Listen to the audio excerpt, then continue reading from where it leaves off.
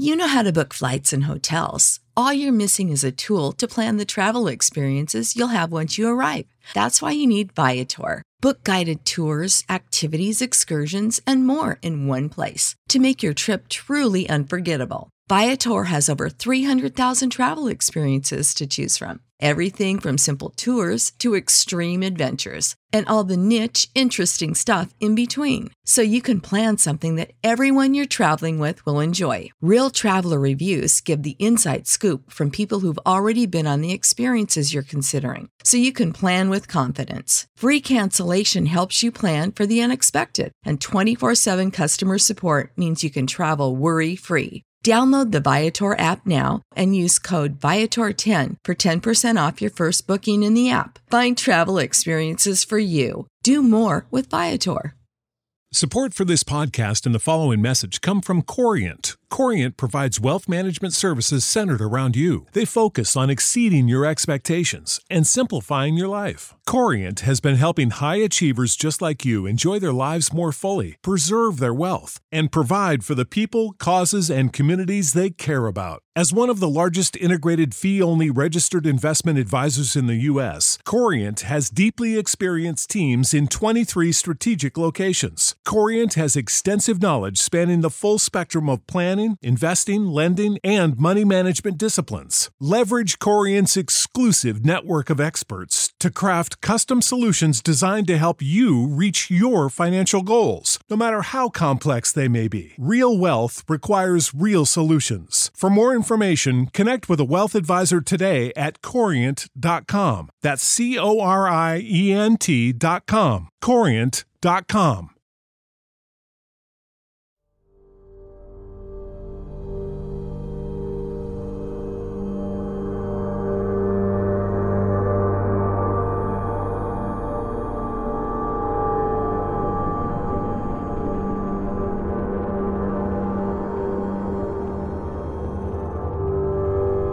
They claim that our eyes will just be created a slightly different from what they are. We talk, we see things are not normal.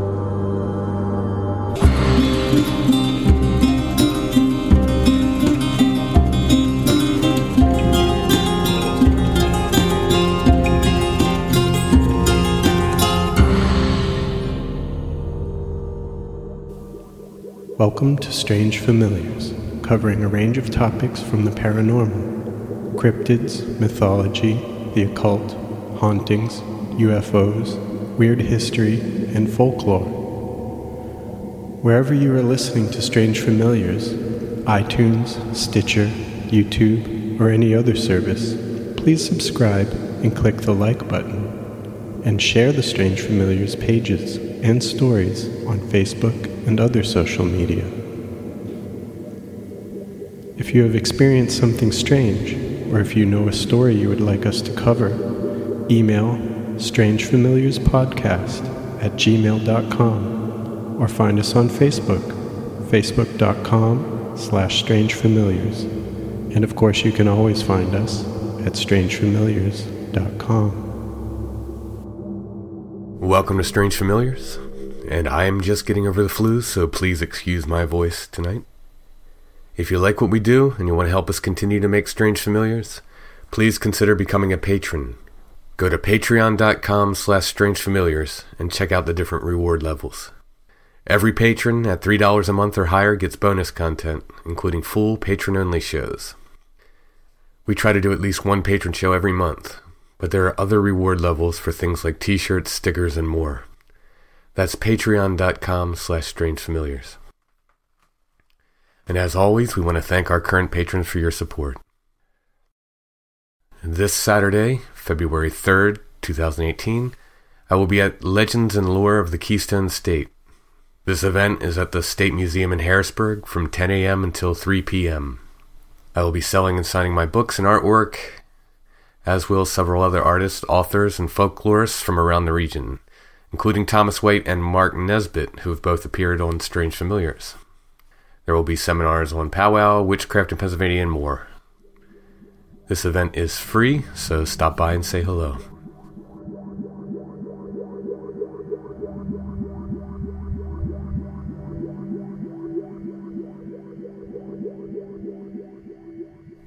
On tonight's show, we will be talking with Alta and Chad Dillard about several high strangeness events which seem to have been kicked off by a sighting of a huge UFO. What follows are possible abductions, encounters with different types of alien beings, and a shape-changing werewolf or Rougarou. Now, James started the interview with us, and at some point he lost his connection, so I finished up with Alta and Chad myself.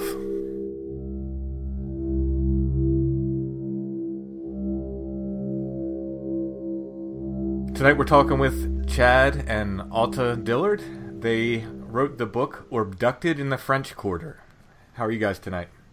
Very good. Thank you for having us. Thanks yeah, for being it's on. awesome. Awesome to be with you. The book is published by Carlisle Collection Publishing. Where can people get your book? Well, you can contact me direct on Facebook. Our Facebook page is the same as the title of the book, Abducted in the French Quarter. We also have it on Etsy. So very you good. Can find it that way. It's a quick read, but it's very interesting. You get into some really, really interesting ideas. And it's not the typical alien abduction account when you're going into it, but we can just talk about that as we go along. Did you have experiences growing up? Because this all happened in the book takes place basically in your adulthood. Yes? Right. Yeah. Did you have experiences with strange stuff growing up at all? Well, I'll just kind of jump off with this and say it rather quickly to you and, expound as you care to. I have a very strange, as far as I'm concerned, history in terms of my early childhood. I don't have any memories. And there are no memories until I'm about 9 years old. My first memory is strange in itself. And it seems like I've got blocks of time in my early childhood that are, after 9, periodically that seem to blank out. So, that's bizarre just in itself. I think so, I also have, and I'll just mention also before, Chad takes this, I also happen to be 10 years older than Chad. I'm a 50s baby, told that I'm of mixed native blood from a reservation area of Arizona originally. So, again, a lot of mystery. I'm raised predominantly with a mother. I had a stepfather until I'm about 15. He passed from cancer. Again, it's strange before that. And I don't have family to, to reflect back on, to ask questions of and get answers from. So I'm left with a lot of mystery in my early childhood. Wow. And then Chad. Yeah, and myself, I don't remember, a whole lot. There was some very, my dad was a crop farmer in Arkansas, and I remember at a young age some very strange burnt circles out in the middle of one of the crop fields, and none of my grandfather and father and all them that had been farmers all their life were just very dumbfounded about it. And things kind of poltergeisty kind of things or ghosty kind of things happen around my dad and my dad's second wife, but not a lot. And I was never into ghosts or aliens or anything like that. Of course, Star Wars, and that was my generation, the Star Wars and the Star Trek and all that. But again, that was sci-fi, not anything hokey pokey. Right. The main part of your experiences seemed to kick off after a UFO sighting that you had. Well, essentially, just to kind of back it up a little bit, Chad and I meet. I always use the term arranged, but I mean it very lovingly, but I mean it very directly. I'm convinced and always have been that we're arranged by some invisible hand involved in this back in 1990. Happened to be on Valentine's Day of all days. And then, again, a lot to that story. Fast forwarding, just 24 hours later, we discovered that Chad's grandfather, who had passed on by the time I came into the picture, that his grandfather's real name, his birth name, happens to be Alta, and of course that's mine. That's creepier than strange to me. And then his last name is Duncan, and that's my mother's name. And, as I try to get people to think about this, as I've been forced to, I'm told I'm mixed native, French and Scottish as well. from Arizona with no Arkansas in our bloodline that we're aware of. Chad's born and raised in Arkansas with no Indian in his world. So the fact that this grandfather and I share the same first and last name is very bizarre to me. And it's always been bizarre to me. It's never been answered or understood. There's never been any answers. No family members on his side seem to know how his grandfather ends up with this first name of Alta. And, again, it might not seem strange to others. It was one of those very beginnings for me. Never thinking anything necessarily paranormal, but it is a strange synchronicity, right? Like, definitely. What are the odds? You know what I mean? Right. Like the whole name thing is definitely odd. That's right. It's term, very interesting. The odds. So, from that point of 1990, we then married a year later in 91 with the agreement that we would never have children. So neither one of us have had children in now 28 years. Lots of critters, anything from an alligator to, your normal household babes, pups, and cats and so on. But so now we'll go ahead and move to 1995. In 1995, Chad and I have moved to Louisiana. We are living in a small community called Hammond, Louisiana, which is somewhere around an hour or so outside of New Orleans. It's a small university town, college town. We moved to the outskirts of that, a few miles outside of that. I'll have Chad share with you, our first experience, as far as I'm concerned, or at least anything that I know of memory of this. I borrowed the term many years ago, and I use it consistently because to me it just covers all of it for me. The term high strangeness. This was the night, our high strangeness became so evident that it was not deniable anymore. And I'll have Chad share with you what that was. Yeah, we were coming into town for dinner one evening. It was still pretty light outside. It hadn't gotten dark yet. And we come around this group of trees as we come into Hammond.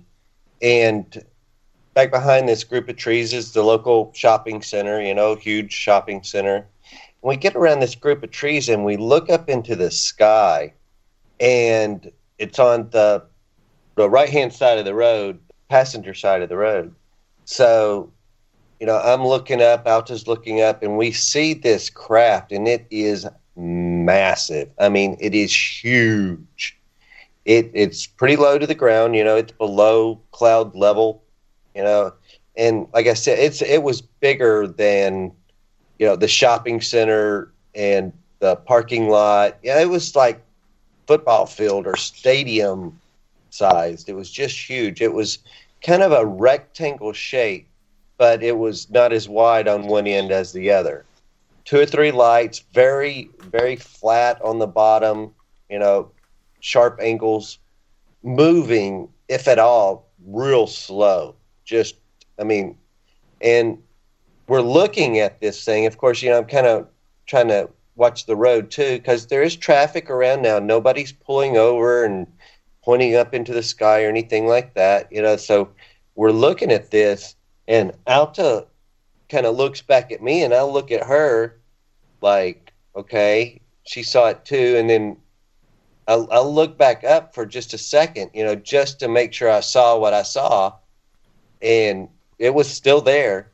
I just focused my attention back to the road, and it was like in my mind, I was like, okay, if I don't acknowledge it, if I don't see anything, if maybe it won't see me, maybe it won't know it. I saw it.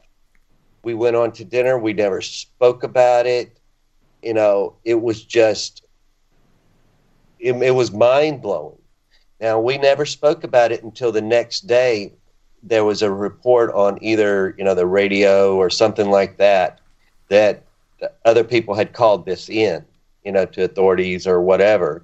But we probably would have never spoken about it but when we heard somebody else speak about it, we were like, okay, we did see something, it was, and that was it was eye-opening and very mind-blowing. When you say it just had a couple lights, could you see any color of the actual craft? It was very black, almost, and very straight, very smooth. Like I said, I didn't look at it very long because, I was driving and there was traffic and everything. But it looked very black, 2 or 3 lights in the front, 3 or 4 lights in the back, clean white lights. And, yeah, that's what we saw. And like I said, it was just massive. It was huge. Now, you guys didn't talk about this until the following day, right? And you said there were witnesses that had come forward, and it was documented that other people had seen this? Yeah, we heard it either on the radio or... I believe we turned on the car radio the next morning, and it was being, announced that this had been reported. And how did it make you feel to hear that after like a night of like just not talking about it? Well, I'll interject at this point. Chad has always been much calmer in his description because he actually looked at it. I went into shock. I don't remember ever being in shock prior to that. Now, again, I've got childhood memory missing, but I don't ever remember being in shock before. And on that event, I went into shock because my head, jerked away instantly, and I'm staring at Chad while he's driving the car, silently begging him to tell me that that's not there. That can't be there. Now, this weird behavior is just as strange to me as all the rest of it. I agree. Right. Now, I've experienced stuff like that where it's just like, it's just odd. It's very strange. You go into this almost like other state where it's yes. I mean, for me, I don't know that I describe it as shock, but it's like shock. It's something very much like shock. It's like it's just unreal feeling, kind of. In my case, it was paralyzing. As I said, I turned away from it instantly. I did not take it in. It was so big. There was no ignoring that this whole thing, this something was from one side of the sky to the other in front of, it was just like, no. And so I found myself like just paralyzed inside, staring at Chad. So that, that's my addition to that experience, which was we were not talking about it. That wasn't going to happen. That was a non-event. Without skipping ahead too much, yeah. I just have a question that sort of relates. Having experienced other things since that time, do you think you would react the same way if you saw it again, tomorrow night? Hell no. Oh man, we'd be out there snapping pictures. Hey, come get us. I don't know about that necessarily, but maybe. Who knows? But no. If you're friendly. You do better when you know better. Yeah. And I know nothing. Let me preface that. I'll have Chad speak for himself. He's good at that, about his thoughts on all. But I admit I know nothing. And, that's frustrating. That's more frustrating for me than it is for folks who think that they're hearing something they don't want to hear. Because people want to hear something. They want to hear something. A truth. Yeah. Yeah. Having written books and done the podcast, people get very frustrated when, my specialty tends to be Bigfoot, for instance, but they'll say, right. What is it? And when I say, I don't know, I can tell they get very frustrated. But that's the honest answer. That's right. That's the only answer I have. Yeah. That's all I know. So in that experience, of course, that's a non-event, but then all of a sudden we hear it on the radio and, oh, dang, that means something else. Somebody else out there saw it. Right. Well, Chad, how about you? How did it make you feel since you actually had you laid eyes on it and observed it for a little bit longer than she had? Well, in one hand, I'm like, okay, well, at least I wasn't seeing things, and I'm not crazy. But then on the other hand, you're going, oh my God, this is crazy. Why am I seeing things? It's like, why? You know, how did you get so lucky, right? Yeah. You know, and why didn't other people see it? You know, it was so huge. Yeah, why wasn't everybody pulling over and pointing into the sky and pointing and something? But we didn't either. Yeah. So it's kind of that two-edged sword. You know, thank God I'm not nuts, but oh God, it feels nuts. But yeah, oh God, it feels nuts. So how long after that? And if I'm skipping ahead, correct me, because I read the book, but it's been a little bit. For those, we talked a little bit before we started recording. Chad and Alta sent me the book some months ago, and I read it, and the holidays happened, and I was writing my book, and various things got timing issues. So we've been trying to organize this for a while. So if I'm leaving something out, feel free to correct me. But how long after that did you start doing was it tarot readings that you started doing, Alta? I actually probably within of that event, I would say within a couple months. That is very interesting. Yeah, I totally agree. Well, let me mention very quickly, because I believe it may have been edited out of the book. You know, our little book started off much larger and then was edited to what the folks felt was the most important, which they call the main event. But as far as I'm concerned, you know, if people are interested, take all of it in. Sure. And in my case, the short story is my first memory, when I tell you the strangeness of my beginnings, my first memory is truly sitting in a hospital setting in a very sanitized environment. I'm somewhere around 9 years old. This would have made it 66, 67, somewhere in that age. So I'm 9, 10. And I'm being tested for ESP in what I discovered was a military hospital.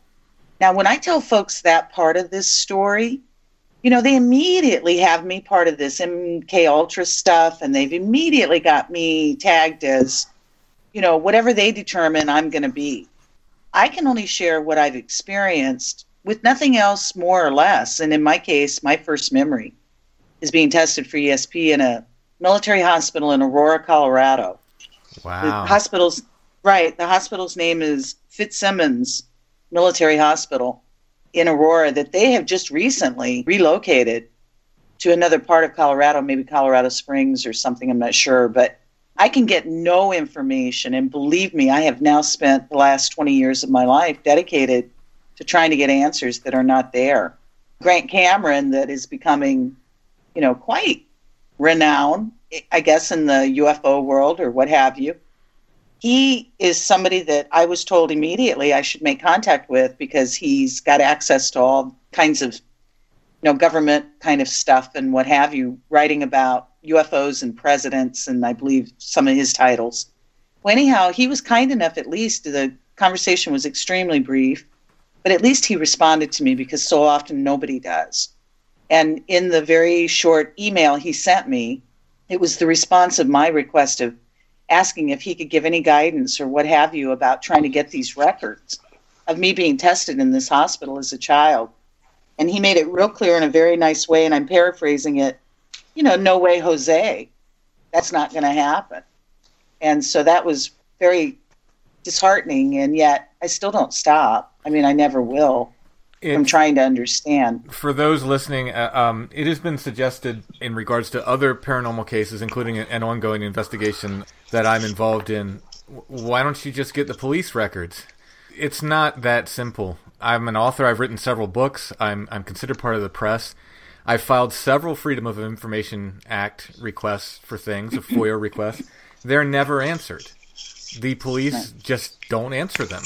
And then unless you have a lawyer, which, you know, who can afford a lawyer, to actually force them to comply, you're not going to get the information anyway.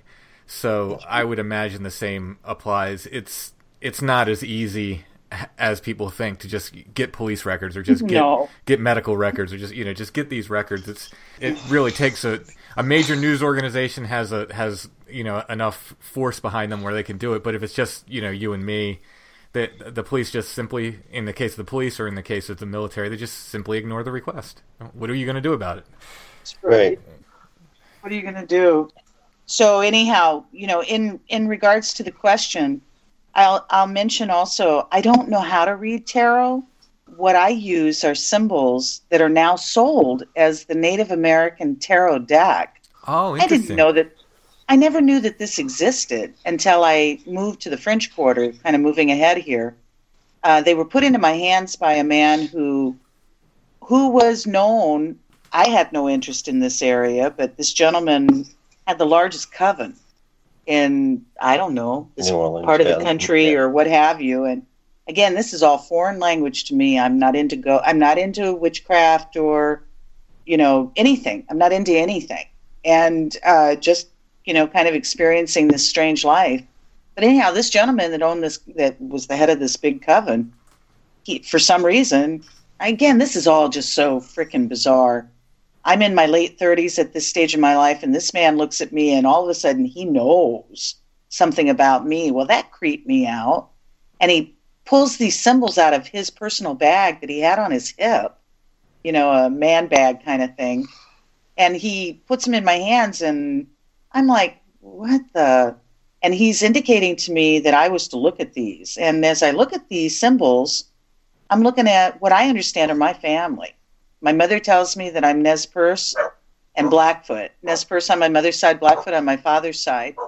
But she indicates that we are from a reservation area connected with Geronimo in Arizona. So these chiefs, or these historical known men, are in these symbols. And all of a sudden these symbols start, it's like being with my family. And so this is what I use. And I always have, and that's all that I use. So were you taught this, or did you pick it up just intuitively? Oh, it just, your word intuitively, it just seemed to come fairly natural. It's very strange. Because it's not something, my mother always said that she was aware from the time that I could start to speak. Now, I hate making this sound like this is all about me, but just the briefness of my beginnings. She said that from the time that I could start speaking, that I was a prophetic dreamer, her words, and that, I'd be dreaming about adult subjects I shouldn't be knowing nothing about. And again, just paraphrasing all of this conversation, I'd like to add, every time that she mentioned this kind of stuff, I would die inside of embarrassment. I just cringed for any of this. So, that just kind of will help you understand it was not a subject I was gravitated towards. I worked very hard to avoid having any sense of these extra senses and using them and thinking this was a good thing. It was just relatively very shortly after we had that event that we then relocated to the French Quarter, and I'll mention extremely naive. I love to preface that because at that point, Chad and I are not aware at all of the expense of living in the French Quarter. And as I say, we were not prepared for that. And that's all just kind of part of our story as well. Our first location, and again, it would take way too much time. But I would like to mention people who have heard about us and know that these things are part of our experiences seem very interested in this portion of it. So I'll kind of highlight it. And if you care to, Chad certainly has much to say about this particular time frame. So now this is about 1995. We've moved to the French Quarter, not prepared for it. We're naive in the sense of the expense, and we're also extremely naive in the sense of the energies, such as voodoo, hoodoo, witchcraft, vampires. Not a world either one of us are familiar with. I come from a native world. That's pretty spooky enough on many levels. And so, so much of the world I came from, it was not a world that I experienced, but the lore that I had been raised with, the stories and what have you, my mom had passed down. I use the word Sasquatchy. I've always kind of babied up some of the language to take the scary out of it. Sasquatch and ghost and whatever I refer to as ghosties. So the ghosty stuff seemed almost normal to me as I'm growing up in my life, that other side of my life's experiences. This other business, all these energies of, what could be considered very dark if it chose to be, is not something Chad and I were familiar with. And we ended up right in the heart of it. Our first apartment was above a voodoo temple. And it was due to economics. I'll just leave you with this portion of it. We had much happen to us simultaneously, together and apart, either connected to that apartment or on the grounds of that voodoo temple, it just seemed to launch us into, oh man, hang on, because it's getting crazy now. A book has been written about that apartment. I'll tell that in just a second. A guy came out of New York City, moved himself to New Orleans to write specifically about that freaking apartment and a murder-suicide that took place in that apartment 10 years after we lived there. The book is called Shake Off the Devil or Shake the Devil Off, and it's horrific. It's absolutely horrific what took place in that apartment. But now, the experiences Chad and I had 10 years prior to that were a lot of trickstery, high trickstery, poltergeisty, ghost, time slips kind of experiences. But, 10 years to follow now in that apartment, we have this horrific murder-suicide. And then, as I said, this guy comes here and writes this book about it. Best-selling, from what I understand. Kind of put New Orleans, strangely enough, on the map in the weirdest way, because this all took place around Katrina. And then Chad and I just moved back to New Orleans. We'd been gone since 2001. We moved back in 2016. And when we returned, that apartment and that voodoo temple burned down. So it seemed to be on a 10-year run. We lived there 20 years ago. 10 years later, this horrific murder-suicide. 10 years later, it's destroyed. It's just all very strange and creepy. That then leads us to what the actual book, I believe, is, predominantly about. Sure. But when you moved into that apartment, were you reading cards already at that point, or did you move in there first and then start reading? Right. I began all around the same time. All around the same time. It's just very interesting that happens after the UFO sighting. So many people. Oh yeah. There's stories of so many people that either feel like they are gifted with some kind of psychic power afterwards, or people will start writing where they didn't write before. Some people will start painting, where they weren't painters before. It's very, very interesting. We've done all that. We've taken up all of that since the see, that's pretty amazing. Right, we became traveling artists, truly the starving artist kind of what have you, and for many years in a motorhome around the Ohio Valley, just traveling from show to show each weekend. And yeah, that's exactly what happened with us. We had the ability, because never having children, to be, pretty flexible.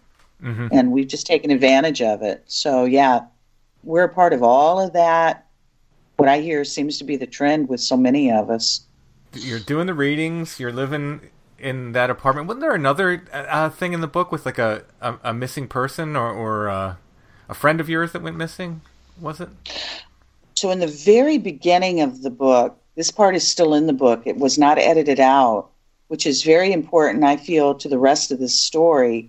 When Chad and I meet in 1990, we have a mutual friend. I was very close to her, and Chad was close to her also on a different level. We all knew each other differently, but came together and figured out we all knew each other. Well, that friend was murdered 3 months after Chad and I moved in with each other.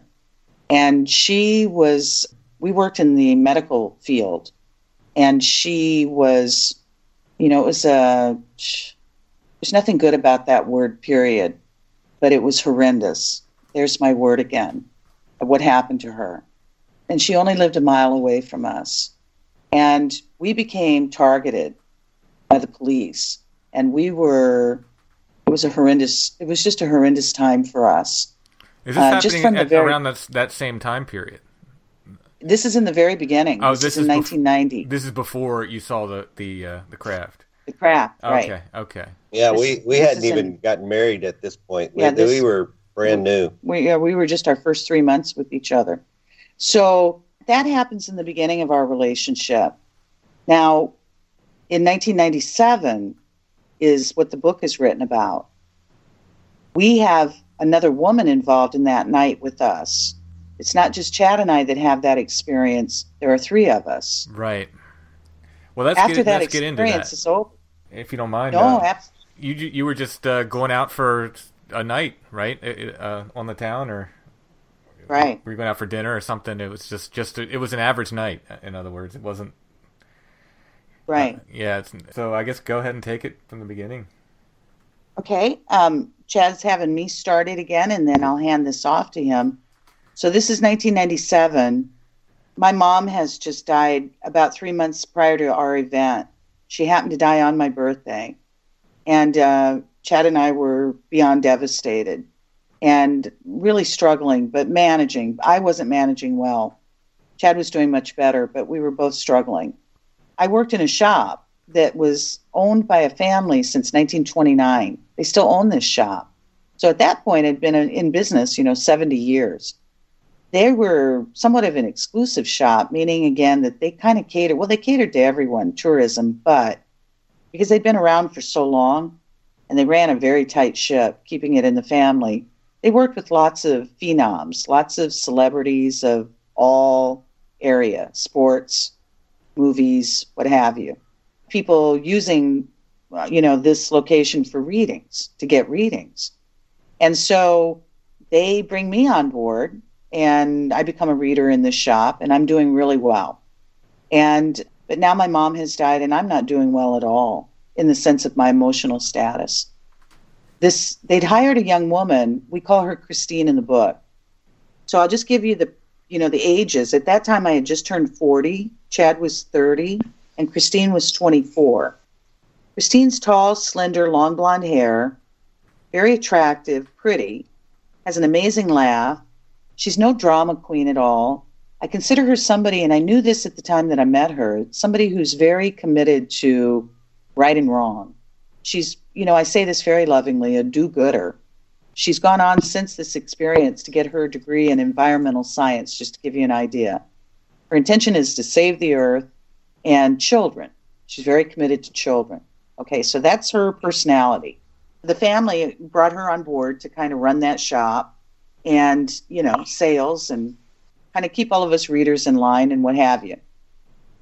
She knew how sad I was about my mom's death. She asked me if I wanted to go out that night. We'd never done it before, have dinner and drinks in the quarter. Chad and I lived in the quarter, so we only lived a couple blocks from the shop. So I said yes. I said, let's call Chad and have him join us. So Christine didn't live in the quarter at the time. She lived across the river, where she either had to drive her car or she took a ferry back and forth to the shop or to get into the quarter. On this particular day, she had driven her car that morning, parked her car up the street from our shop. Now, our shop happened to be on the opposite end of the quarter.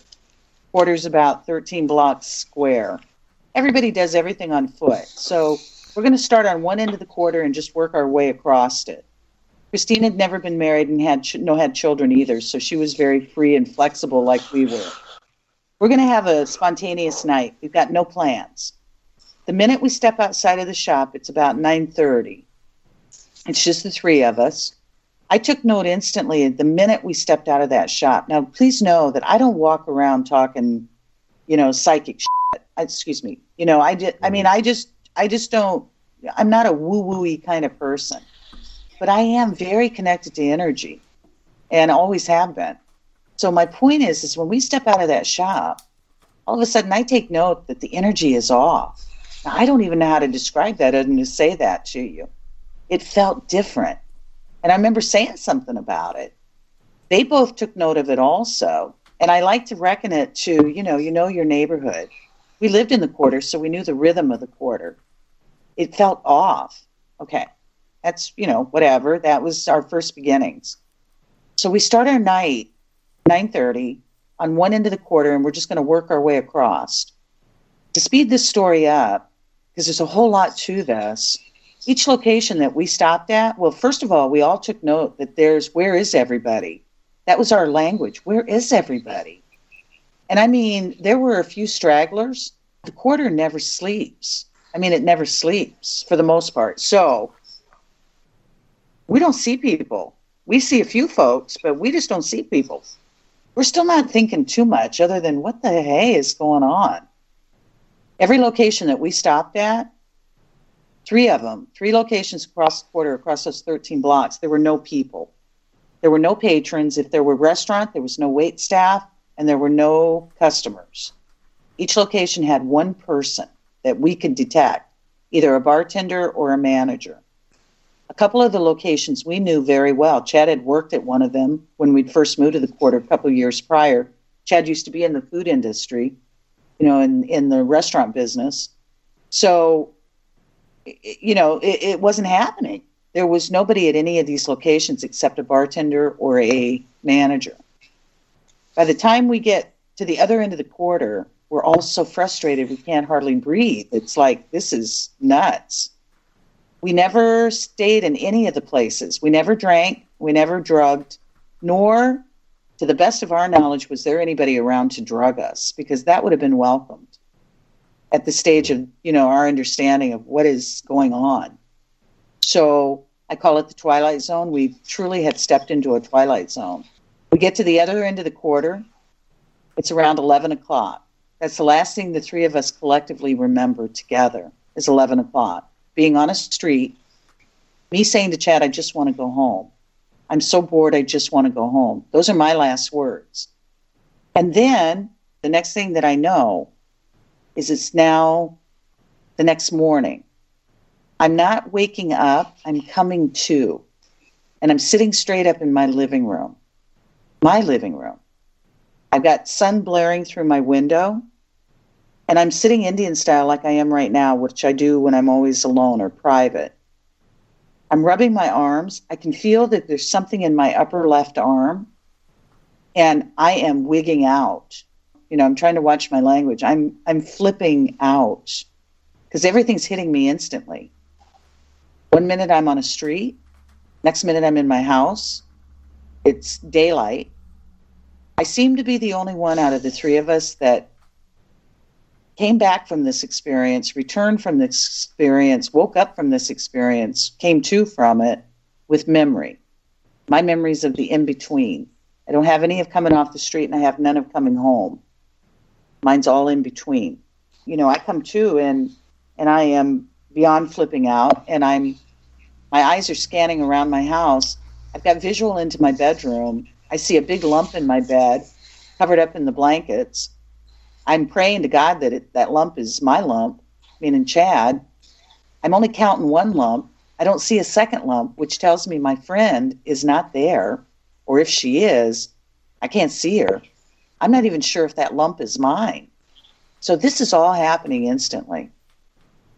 I get up, I start to head for that lump, and my bathroom detracts me, sidetracks me. It's right there.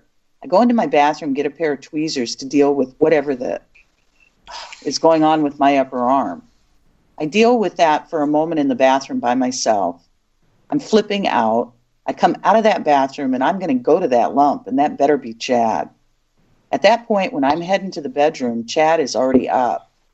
Now he's awoken. He's coming towards me. I'm coming towards him. He can see that I am flipping out. I can see in his face he can't answer anything for me. I can tell that instantly, that he is blank. He's got no answers. But I'm begging him to tell me something. Well, he's, in his quietness, begging me to tell him how we got home last night. Our friend is missing. So, I pointed out the beginning of our story with the friend that was murdered, because we went through unbelievable hell with the police over that. That took 20 years to be solved, but let me mention that our friend's murder was solved by DNA, but it took 20 years. There's been a monster out there that we never knew who it was. Some psychic, I'm not. I only knew a monster had done this to her, and it took 20 years, and it was finally solved. But keep this in mind, our friend is missing. My coworker and friend is missing. That's what we come to, and I wake up to, and I come to and he wakes up to. So it took 2 days before we got reconnected with her. Oh, wow. And right. Yeah, it was like it was the next mind-blowing. morning I'm like, call Christine, and Alta's like, no, you call Christine. I'm like, I'm not calling Christine. It was just, we were so just We were just out. so afraid. We were so afraid. We never left our house. There was nowhere to turn. There was nobody to talk to. You said you went to deal with the something in your arm. Were you able to deal with it, or what did you see, or what did you find when you went to deal with it? Right. So what it is it's just underneath the top layer of skin, and it's a lump. And at the time that I'm rubbing my arms, when I came to, I felt something prickly as my fingers were running over my arm. And I'm like, what? Again, this is all happening instantaneously. I'm also, I can't believe that I have consciousness to detect this, but I'm also detecting, why doesn't this hurt? How come something sharp is sticking out of my arm, but it doesn't hurt? What? Now, I don't have time to really process all of this. This is all happening at one time. When I get in the bathroom and I get those tweezers, the prickly part, it's extremely tiny. I mean, a eighth of an inch, and I might be exaggerating. I'm so bad on numbers and distance, but it's extremely tiny. But let me point this out. When it's in my arm, kind of sticking out of my arm, out of that lump, it's got a sharpness to it and solid. When I pulled that out with those tweezers, I had it between my fingers. It became kind of liquidy, and it was dissolving, and it was flipping me out. That's my words. I don't even know how to find words any longer. I was losing my mind. I turned on the faucet and I began scrubbing my fingers to the point of where we hear people say this, that you thought you were going to bleed. I thought I was going to bleed. I didn't know what it was, but it had to get gone. I was, again, in so much. I was beyond. It left a teeny, tiny hole, in this lump. Now, the lump is still there. So by the time I get to Chad, I'm just now coming out of that experience. And he can see, in my reaction, my face, maybe I'm crying. I'll have Chad tell you what he saw, because I was too busy with the front of my body, dealing with this, whatever this was, in my upper arm, by myself in that bathroom. I didn't take time to examine my body, my whole body, because this is all happening very quickly, but I'll have Chad share with you. He saw. Sick of being upsold at gyms? My guy, you're currently a base member? For $90 more, I can upgrade you to our Shred membership. For $130 more, you'll be a Swole member. And for just $300 more, you'll reach Sweat Platinum. At Planet Fitness, you'll get energy without the upsell. Never pushy, always free fitness training and equipment for every workout. It's fitness that fits your budget. Join Planet Fitness for just $1 down and $10 a month. Cancel anytime. Deal ends Friday, May 10th. See Home Club for details. Yeah, I got up the next morning, and again, I'm like, how the heck did we get home? So, I'm walking towards Alta, and she's like, there was this thing in my arm, and she's pointing, at this thing, that she'd seen in her arm. And I get over there close to look, and I notice these bruises, and they were like finger. It's like somebody had, there were only 4 digits, very long. They went all the way around her arm. It was like as if, somebody was holding her from behind, or, maybe there was 2 of them, one on each side. But it was like, just these fingerprints, bruises. They only lasted for like 24 hours. And, of course, I saw the little hole and the bump on her arm also. But, yeah, it just was very strange. Oh, my God. That's putting it mildly. I mean, it's just, we've had people ask over the years about pictures, and I'm like, what the pictures? Oh, my God. That is not something that was even contemplated when this was happening to us. We still have a friend that's missing. And what the hell is happening to us?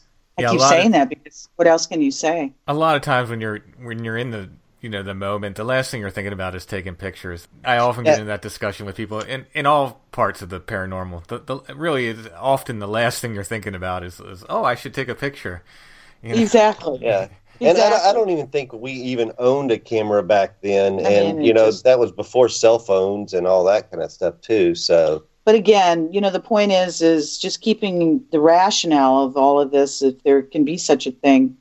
The psychology of all of this is just reliving those moments, those experiences of all that cannot be answered, that can't be answered. Thank the gods that our friend, she reconnected. I saw her at work. It was 2 days later. And I saw, that's where her and I got reconnected, was at work. If I might, again, for time's sake, she's given us permission to speak on her behalf. And I like to interject her portion of this experience because she very wisely, as I've said before, has chosen to never go public over this. But certainly understands that once we have, it's very hard, as they say, to put the genie back in the bottle. Sure. It was never our intention to write books. We don't write books. Never our intention to be public about any of this. It just kind of happenstance several years ago. And as I said, once it began, then it's a matter now of just trying to get our voice heard, or at least add us to the list of what is happening to folks. Because as I've always said, if this can be happening to us, this is happening to anybody, and whatever it is. So in her case, we're still friends, long distance, but we are still connected with her, 20 years later. So she indicates that her last memory is just like Chad and mine, together, the three of us at 11 o'clock on that street. And the next thing she knows, she's not wondering, she knows, she's behind the steering wheel of her moving car. Ooh. And her car, right. Car is moving slowly, and it hit a parked car, and it knocked off her rear view mirror. So it jolted her too, just like I came to. Jolted her too. And then again, a lot to her story, but to add to that, the car is in a different section of the city from where she'd parked the car that morning. There's no understanding that at all. There's no memory of that car being moved. Nothing. She's on a street with us. And then this. Did she relate this to you like that, 2 days later, like as soon as you saw her at work, or did this come out? Yeah. Yeah. Oh, Okay. yeah. She sure did. I mean, it was like, but she did it so calmly. And, I'm dying inside. Plus, I've got something in my upper arm. And I seem to be the only one out of the three of us. And I also seem to be the only one that's got this crazy memory of my experience that didn't involve her or Chad. Now, Chad's had regression done several years later, like in 2002, I believe, or somewhere in there, in another state. We left Louisiana, moved to Alabama, actually, for a period of time where his family lived, and he had regression done. So in Chad's case, this is his truth. I don't know what's true and what's not true, but I know that this is his truth. And so I love Chad and respectful of him, and, I honor that this is his truth. But I'd like to add that whatever that's all about in his regression, because he's got a full-blown story, it doesn't involve me at all. I'm not involved. And possibly our friend is in his story, but we're not even sure of that. So it would appear that all three of us have completely different accounts of that night. Wow. Now, I'm sure you've heard the various arguments for and against regression. Absolutely. Oh, yeah. Yeah. I'm completely neutral in it myself. I lean towards, because I have some, what I call maybe abduction experiences. Right. I lean, that's good. Yeah, I don't know. I don't think I ever left my bed, but I don't know. There's some very, very strange memories. But anyway, I lean for myself personally, just for myself, to maybe I don't think I want to have it done, but I don't fault anyone for having it done. And there was a time where I was leaning more towards like, yeah, I want to have that done, and I want to know. But your experience, Chad, with regression, do you feel was a positive one? Yeah. Now, the regressionist, was not like trained in this kind of arena or this or whatever. So I think there's more to it. I think there's more. We think there's more still in there that didn't come out. but what came out in my story was very positive. I had no probing, no negative kind of, energy, or never scared, nervous, hurt that I can remember. So I do believe it was a positive thing. Would now be the time to ask what you found out? Sure. Yeah. So again, in my memory, in my conscious memory, I remember that night being the same way Alta described it earlier. My last memory is being there on that stoop the next morning, in bed. So in my regression, we're standing on that stoop, mid-block, and I noticed a bright light coming from kind of through the windows of the building that we were next to and coming from around the corner. So I get the girl's attention and we walk around the corner, and there's this beautiful, bright, white light orb of energy. And it's about half a block down the street. It's about 15 foot off the ground, and it's about 12 foot in diameter. So it's pretty big. We come around the corner, we see it. We sit there for maybe a second or two, and it just comes towards us, and it just engulfs us. It just takes us in. It abducts us.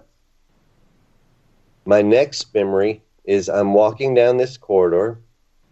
The walls and everything, and the floor, very metallic gray color, no rivets, no bolts, no seams, just all kind of going together. I'm following this little being like he's, pointing the way or, taking me somewhere. But I'm following this little being. He's probably about 3.5, 4 foot tall, big bulbous head, this gray pale skin. Now I only saw him from behind, so I didn't see his face or anything that I remember. Now he wasn't like the grays that you see on TV. He had substance to him. He kind of waddled when he walked. He was kind of dwarfish. He was heavy set. Out of the corner of my eye, I could see a tall blonde female walking beside me, but I never turned to see who it was. This does describe our friend that was with us, but I don't remember turning to see who it was. My next memory is I'm in this room, and it just seems infinite. It just seems huge. Now, it's very dark. I can't see walls or anything like that. Now, to my left, I can see a tall blonde female laying on an examining table. There's 3 beings around her, and the beings around her are like 7, 8 foot tall, very tall. And they were kind of buggish looking, or praying mantis-y looking almost. Their big eyes, and their mouth was close to their chin. Their arms were kind of crinkled like a praying mantis almost, bent. Now, they were wearing these cloaks, kind of like a Jesuit priest or a Grim Reaper without the hoodie kind of thing. The person on the table never seemed to be in distress or anything like that, almost like she was, out of it, just unconscious. I focused my attention back to my immediate area, and I look over to my right, and there's this little blue being. And when I say blue, this was just this electric, beautiful blue. His energy, his aura was that of like a professor / shaman, scientist, healer. Just this old, ancient knowledge. Very small. He was, he looked a lot like the grays that you see on TV, but he was, again, this bright blue. He was very thin, 4 foot tall, big bulbous head, almond-shaped eyes. And he goes over and he gets this box, and he has it in his right hand. He takes his left hand and puts it into the side of the box. And when he pulls his hand out, there's this kind of blobby substance, and it's kind of free floating above his hand. I don't even remember him setting the box down, but he takes his right hand. Now, he's only got 4 digits. he takes his right hand and he takes his two middle fingers and puts them up almost kind of like in a peace sign, or what you see, priests or, Buddhist priests or depictions of Jesus, with their outer fingers, pulled into each other. And when he does this substance starts spinning. Now, this substance is the same color blue he is, and it's kind of translucent, so you can kind of almost see through it, and you can see little sparkly, kind of glittery, metally flakes through it. But when he takes his, puts his right hand up and his middle fingers up, this stuff starts spinning. And the faster it's spun, the blueness and the sparkly stuff kind of dissipate out of it, and they're kind of free floating around it, almost orbiting it, like, the sun and the universe and all that kind of stuff. And it starts slowing down, and it had turned into this double-pointed, very clean, pyramid-shaped crystal. And I remember thinking to him, why are you showing this to me?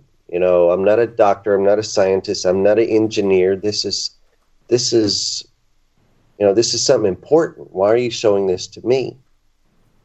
And he told me I would know in time, or when it's time. Now, this was all telepathic.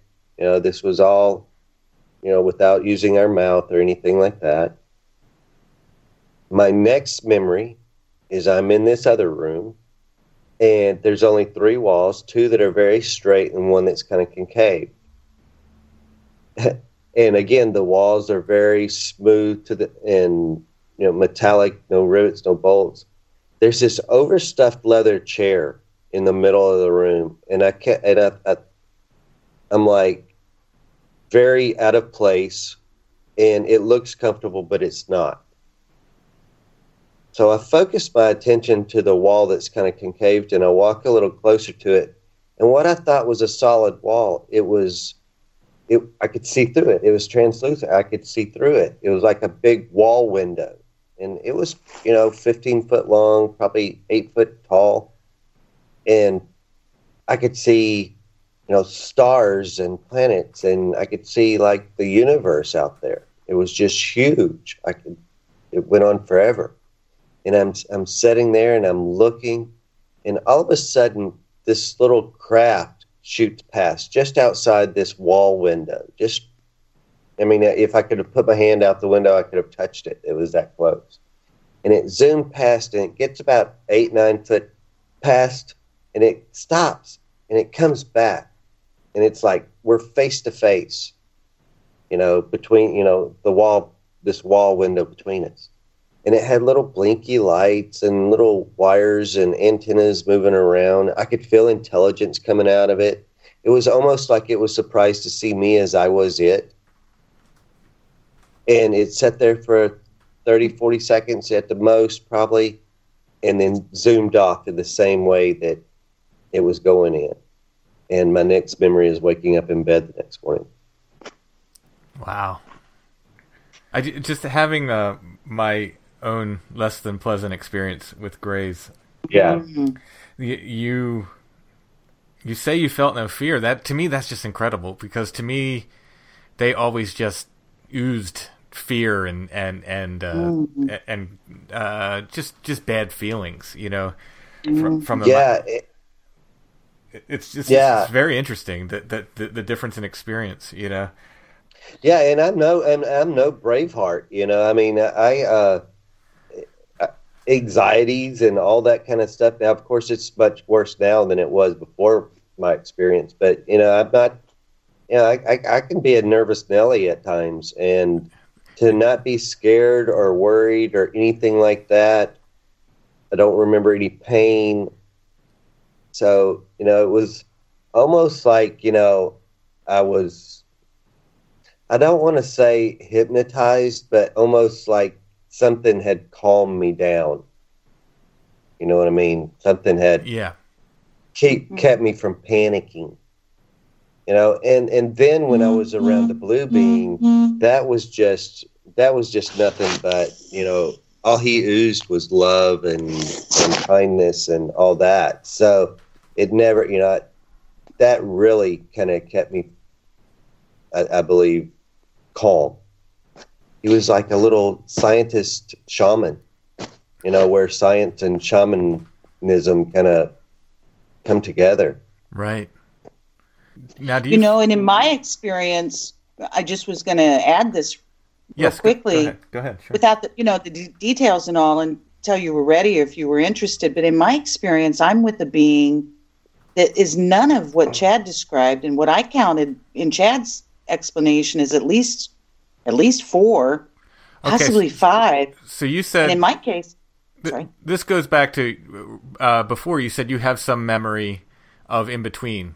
So that's what you're talking about when you say you do have some recollection. Right. I was with a being. Well, yeah, please tell us. She's nothing like what he described at all. And our friend, Christine, she has no memory of, from 11 till somewhere between 3 and 4. That's completely missing. But I told you, she comes back behind her car, steering wheel of her car. Again, just to add this to the craziness of all of this, she encountered her experience prior to us, let's just say taken, just for the sake of conversation, because I don't know what else to call it. Sure, night of missing time.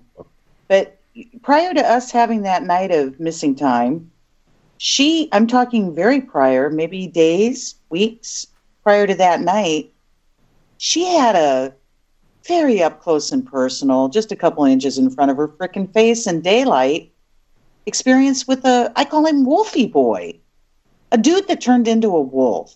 He turned into a wolf right in front of her face. Now, this is not a chick that goes around and says this thing. She doesn't say these things. And I feel that she told me because, again, of my native background. Because I don't believe she just went around and told anybody. She shared it with Chad and me. Well, that's just prior to us having this crazy experience.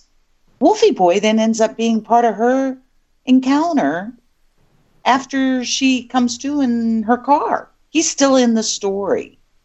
So, here we have a cryptid, kind of whatever. Sure, yeah. Part of this. And then Chad, All right, now I don't know where to go. Let's start with what you remember of the being you were with. And then I definitely want to get back to the Wolfie fella. Yeah, the Wolfie fella. Okay, well, if you've seen the book, it's her. That's how I like to refer to her. This blonde female, very human looking, but a whole lot more. And what I mean by that is one minute I'm on a street saying I want to go home. The next thing I know, I'm now standing on the edge of a crater. The short story is, I feel like to describe it to you, my best description is color of this experience is like I'm in a black and white movie of the so-called moon landings. Don't think I buy into any of it, but that's, my take on this. No, I understand. Thank you. Yeah. That's what it looks like around me. Now, I'm looking down in a crater. I don't know craters, but it seemed pretty freaking big. And it's got lights all around it, all around its perimeter. Balls of light that I used to, in the beginning of all of this, recall. I don't remember thinking this, but as time has passed, who knows? But it certainly feels like those balls, those orbs of light, had intelligence to them. Anyhow, it was the lighting of this experience. And as I look down in that crater, I see what looks like a metallic, I thought, who knows, warehouse, hangar, craft. I have no idea. But that's to kind of give you a visual of size. There's no movement down there at all of anything. Nothing's moving. All I see is this metallic thing. By the time I'm, trying to take that in, all of a sudden I'm aware of something behind me. I don't walk. I just pivot around. And like Chad's story about that weird chair in his experience, the one that looked comfortable but he knew it wasn't, I've got weird in my story just the same in my behavior as far as I'm concerned. When I turn around, when I pivot around, I've got folks that look human, that appear to be dogpiled several feet away from me, that are all dressed of different ages, maybe 3. I didn't have enough time to take it really in. This is, again, happening very quickly. But, after fact, so anti-Alta behavior is I'd want to help you to death rather than ignore you. Here I see folks that are piled. Now, nobody seemed in distress. As Chad said earlier, in his experience, these folks looked like they were in suspended animation. Again, that's what I'm taking in. Next thing I know, before I can act on that, move towards them, try to understand that bigger, deeper, what have you, this female is standing now right next to me. We're almost touching on the edge of that crater. She is over 6 foot tall because I have to kind of crank my head back to look up at her. She is whatever your version of perfection is, she is. In stature, in beauty, in energy. She is perfect. She has long blonde hair past her shoulders.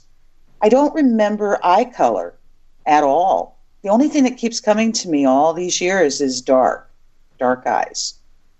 But I honestly don't remember. I always hear folks talk about their version of, they say that I'm with these Nordics. Again, their language, not my language at all. Sure. But whatever it is, everybody says, they're always aware they've got these bright blue eyes or what have you.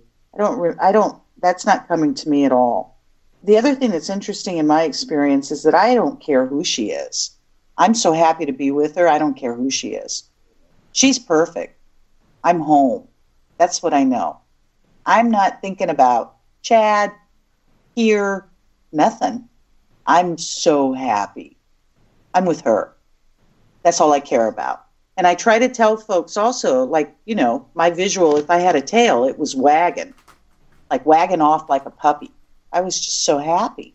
She is extremely comforting, not saying or doing anything, just being with her. So then my gaze goes up above her, my head goes back further, and I take in all the stars. And as ridiculous as this sounds, it's truly, they look like diamonds in the sky, truly.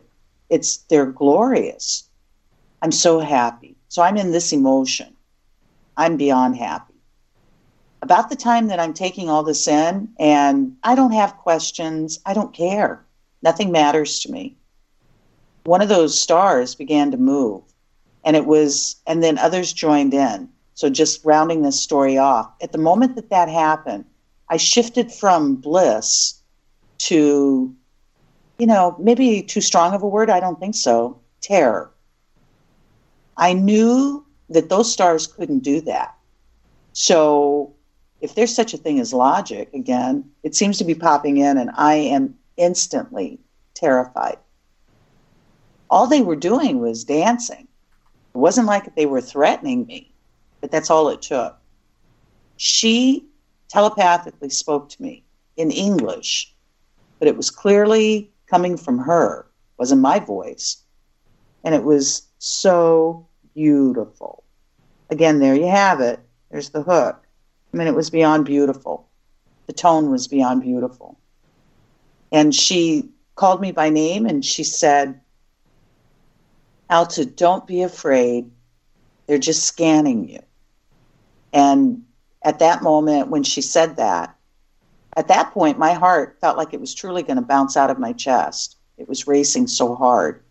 But at the moment then she spoke, the next thing I know, I'm coming to sitting up in my house, rubbing my arms.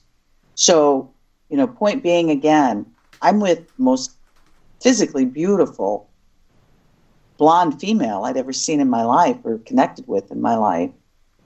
That, as I said, certainly does not equate. I will also mention, if I might, just with this little bit of time that we've, maybe still have with you, how generous of you both. And, certainly your comments about regression, because, again, I don't know where I stand on any of this, but certainly believe Chad's true. But I will tell you that I paid a world-renowned regressionist trained in this field, a lot of money, several $100s in cash. That was one of the real stupid things that I've done, because I've done a lot of stupid things trying to get help. But that was very stupid, because this woman didn't like me from the moment we met. It was real apparent to me. But not to, take up your time with that story. But let me add. No, go and tell your story. That's fine.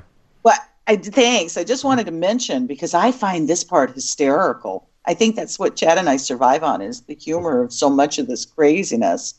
The regression certainly, well, let me just mention, this woman asked me to use the bathroom before I laid down for this regression, because she made it clear, we don't want to interrupt in the middle of it. Okay. Well, I didn't have to go to the bathroom, and again, this is very personal, but I think it's hysterical. So I love this part of the story. I go in this bathroom. This is in a hotel suite, and she's got a brand new roll of paper on the wall, and I don't have to go, but I am very cooperative because I want this to work, even though I know this woman doesn't like me. So I try as hard as I can, like a kid, to tinkle. You will forgive this story. I barely tinkle, but I did it. And the point of that is I used maybe a piece of that brand new paper off the roll. Barely. It takes me a second to wash my fingers. And before I could get that bathroom door open, that woman is in the doorway. She's coming in past me. We're going to pass in the doorway. I guess she's got to go. I take a few steps away from the door. I'm only away from the door a few steps. And I hear this evil voice, this woman's voice, basically ordering me back in the bathroom. Oh, jeez. Now, I am like, what in God's name? When I step back to the bathroom door, this woman has got her arm stretched as hard as she can stretch it, and her index finger pointing as hard as she can point. Now, I cannot make this stuff up. This is so embarrassing. I would never make this up. But every bit of that brand new roll of toilet paper that it was on that wall was now on the floor in front of the toilet, a couple of inches, in a huge mound. And that's not possible. Oh, that's very strange. That's not possible. Yeah. Yet that woman ordered me to clean that up. Ask me what I think about regression. I will tell you. So did you end up not going through it? Did you end up not going through it with her? I had gone that far, and I'd already paid, and she wasn't giving back the money. So I laid down on that bed, and I tried very hard. Needless to say, that didn't happen. Mm-hmm. But I tried really hard. I gave it one for the, what an idiot. But such as it is, you, as I always say, you do better when you know better. Yeah, and I think book of rules. with something like that, if you catch some sort of tension, or like you said, you just had you had the feeling that this person didn't like you for whatever reason, just going into it, right. It's not going to work. Like, it's not right. And if it does, it's not going to be a good situation. And again, it's not easy to even repeat that my behavior, but that's all hindsight too. That's it's easy to say from here. I know when you just want answers, you're willing to go to great lengths to get the answers. Exactly. Right. So how does a brand new roll of toilet paper, because that's all I'm left with, and I'm more interested in that than anything, come off of a wall in a matter of her and I crossing each other on the threshold of a bathroom door with no sound, no nothing. Yes, that's an odd little detail, but these cases are just surrounded by odd little details. That's exactly. Speaking of, what's the deal with the wolf boy? So she sees someone who turns into a wolf, right? But this is before the abduction event, right? She had dated him, as I repeated, for a minute. She was ready to move on. She's a very polite person. She invited him over to her. She lived in a duplex at the time on the other side of the river from the quarter, divides by the Mississippi River. So she lives over on the other side. She asks him to come over. It's daylight. It's afternoon, so she can clearly see what she saw. And they're standing on the porch, on the front porch. And she's giving him, his name was Will. I called him Dark Boy because he was her polar opposite. As I said to you, she's light, long blonde hair, happy laugh, so on and so forth. He's quite adorable, but he's long dark hair, Wolfie Boy kind of feeling. So she's telling him she wants to see other folks. And as she's giving him the I like you butt story, he's becoming so emotional. Now, she says they're just a couple inches apart. I know her, and she's, she gets close when she likes you. And she's standing right in front of his face, and she said that he shifted. He changed. She said he turned into I'll clean the language up. He turned into an effing wolf. And then she said, she turned her head away instantly. And when she said that to me, she didn't need to prove nothing to me. But when she told me that, I knew exactly what she was saying, because that's exactly what I did when I saw that, whatever that was in the sky. My head jerked away instantly. Shocked. Then she turned her head back. He must have shifted back human and then shifted a second time. When he did it the second time, now all she's seeing is his head, his face, because she's right there, in his face, basically. But she said that when he did it the second time, she said in a very stern, of course, shocked voice, you just turned into, an effing wolf. And she said he responded in a very startled voice, you saw that. Like he'd got caught. I'm like, what? Oh my God. So, this takes place just prior to this event of what others say abduction.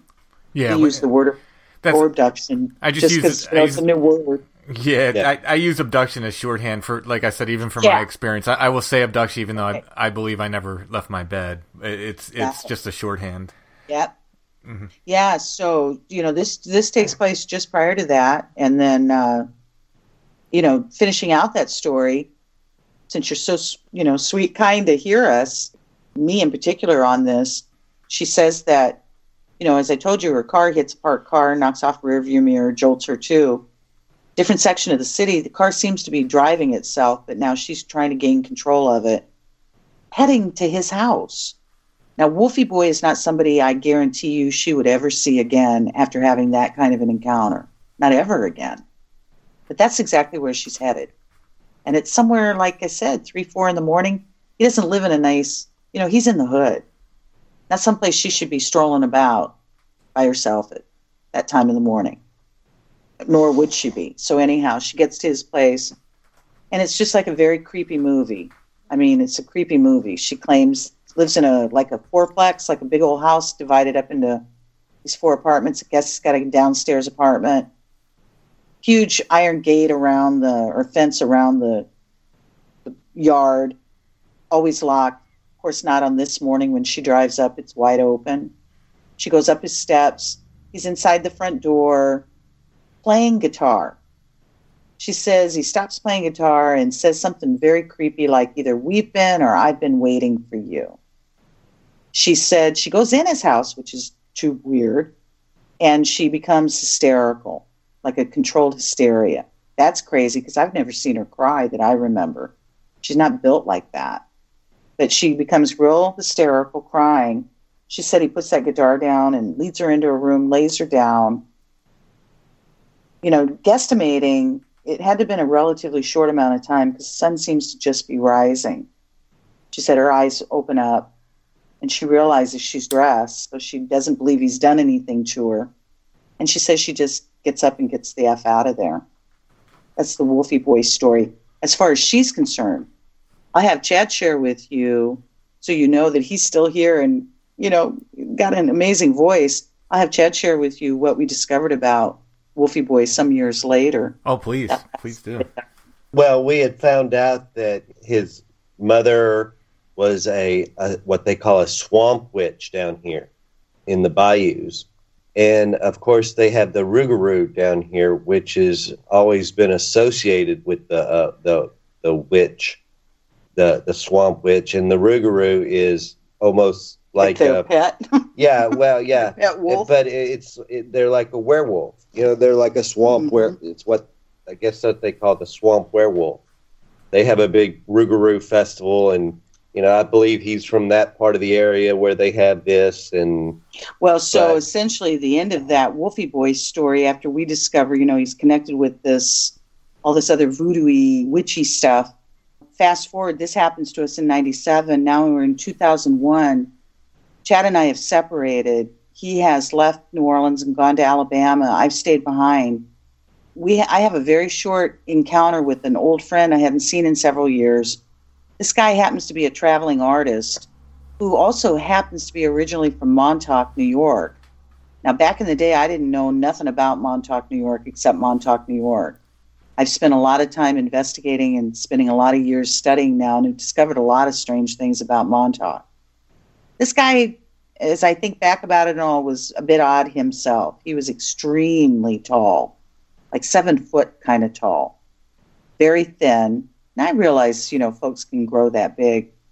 But he just, he was kind of an odd character anyhow, but aren't, I guess, a lot of artists.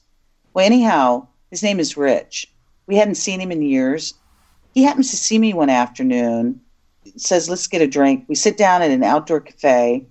He orders a Coke, I get a beer, and he's very distressed to learn that Chad and I have separated. It shocked everybody. But we did truly implode from these experiences. This didn't turn out real well for us, no matter how airy-fairy it sounds about our encounters, our experiences. The aftermath and all of that has been pretty rock and roll. So Rich finds out, and he's, my point is his compassion is huge. And I'm very taken because I needed some compassion at that point. I wasn't doing well. Well, all of a sudden, he goes from being this really wonderful friend that I needed at that moment, how selfish of me, and immediately shifts the conversation to, hey, have you heard about Will? And I'm like, Will? Wolf Dark Boy? You're talking about Dark Boy? Will, I didn't even know you knew him. Now I'm starting to really freak out because this conversation has changed dramatically. And we're talking about a character that I didn't even know this guy knew. And I'm like, no. And he says, yeah. He says, he's gone around telling everybody. He's got to catch a bus. He's got to get out of town because the aliens are after him. And I just want you to know, just again, winding this story up about this Wolfie Boy character. He, at that point that our friend said that to me, now very briefly after he said this, he's got to go. It's like our conversation just ended. He's got to go. And I remember us hugging goodbye, and off he went. And I am left feeling really pissed off all of a sudden. I'm real angry inside because I'm not, again, thinking paranormal, high strangeness, nothing. I'm just pissed. I'm thinking, where are the cameras? Like I'm on somebody's really, really bad candid camera, and I'm tired of it because none of this makes any sense. When I go through that insanity with the female that took the money to regress me and the toilet paper roll, on the floor kind of thing, I truly can laugh at that and still see that as just, oh my God, I wanted to be punished. So apparently here I go and, let's make a joke out of it. But when this happened with this guy and him making these statements to me and then just leaving, I was just really over it at that point. I just was so over it. It was strange, my reaction and my emotions, how they had changed pretty dramatically also. So yeah, it was, Chad and I were separated for 3 months, and then he came back and retrieved me and moved me to Alabama with him. And so, yeah, we've been together ever since, still having strange experiences. That's kind of the long and the short of it as far as that 97 event. Wow. Well, I tell you what I'm going to do is end the main portion of the show, and then if you would like to stay on, and if you could tell me about some of the other experiences, maybe do a patron show with you guys, if that works for you. It's awesome for us. Okay. We're going to have Alta and Chad on for an extra segment, which will be going to our patrons. Their book is Abducted in the French Quarter. How can people get that again, or how can they get in touch with you again? We have our Facebook page with the same title, or Abducted in the French Quarter. You can contact me direct there. We can go through PayPal, or you can go to Etsy. We do have them on offer them on Etsy. Well, thank you very much, and thanks for telling your story. And like I said, patrons, they'll be back, and if you're a patron of the show, you'll get to hear more. Thank you. Thank you.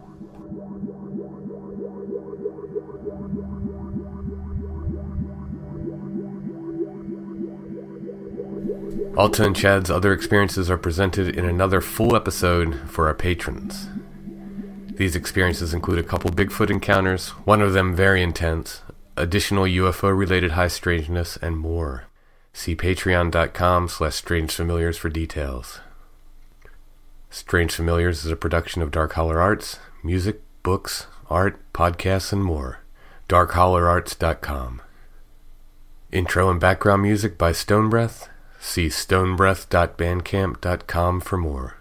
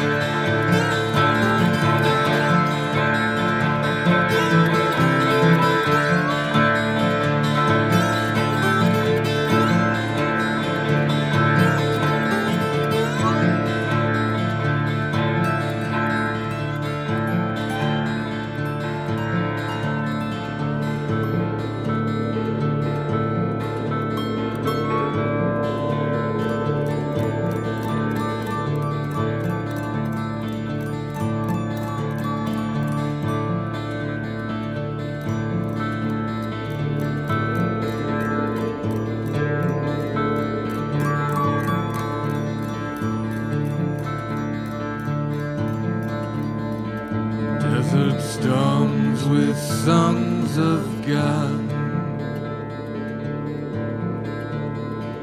Locusts swarm on crop and sun.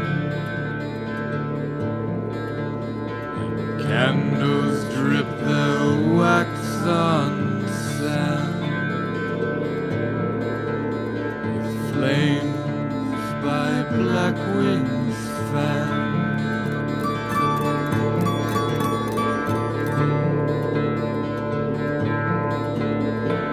Just beyond the candles dance, shadows held in flickering trance, a subtle glow, a stranger sight, the lantern of the greening light.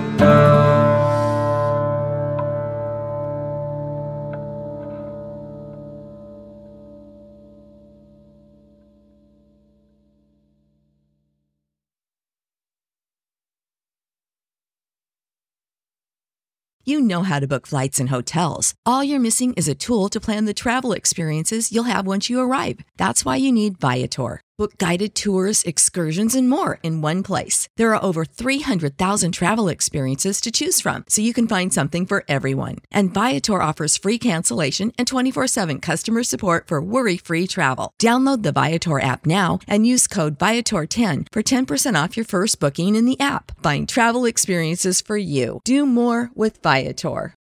When you need mealtime inspiration, it's worth shopping Kroger, where you'll find over 30,000 mouth-watering choices that excite your inner foodie. And no matter what tasty choice you make, you'll enjoy our everyday low prices, plus extra ways to save, like digital coupons worth over $600 each week. You can also save up to $1 off per gallon at the pump with fuel points. More savings and more inspiring flavors make shopping Kroger worth it every time. Kroger, fresh for everyone. Fuel restrictions apply.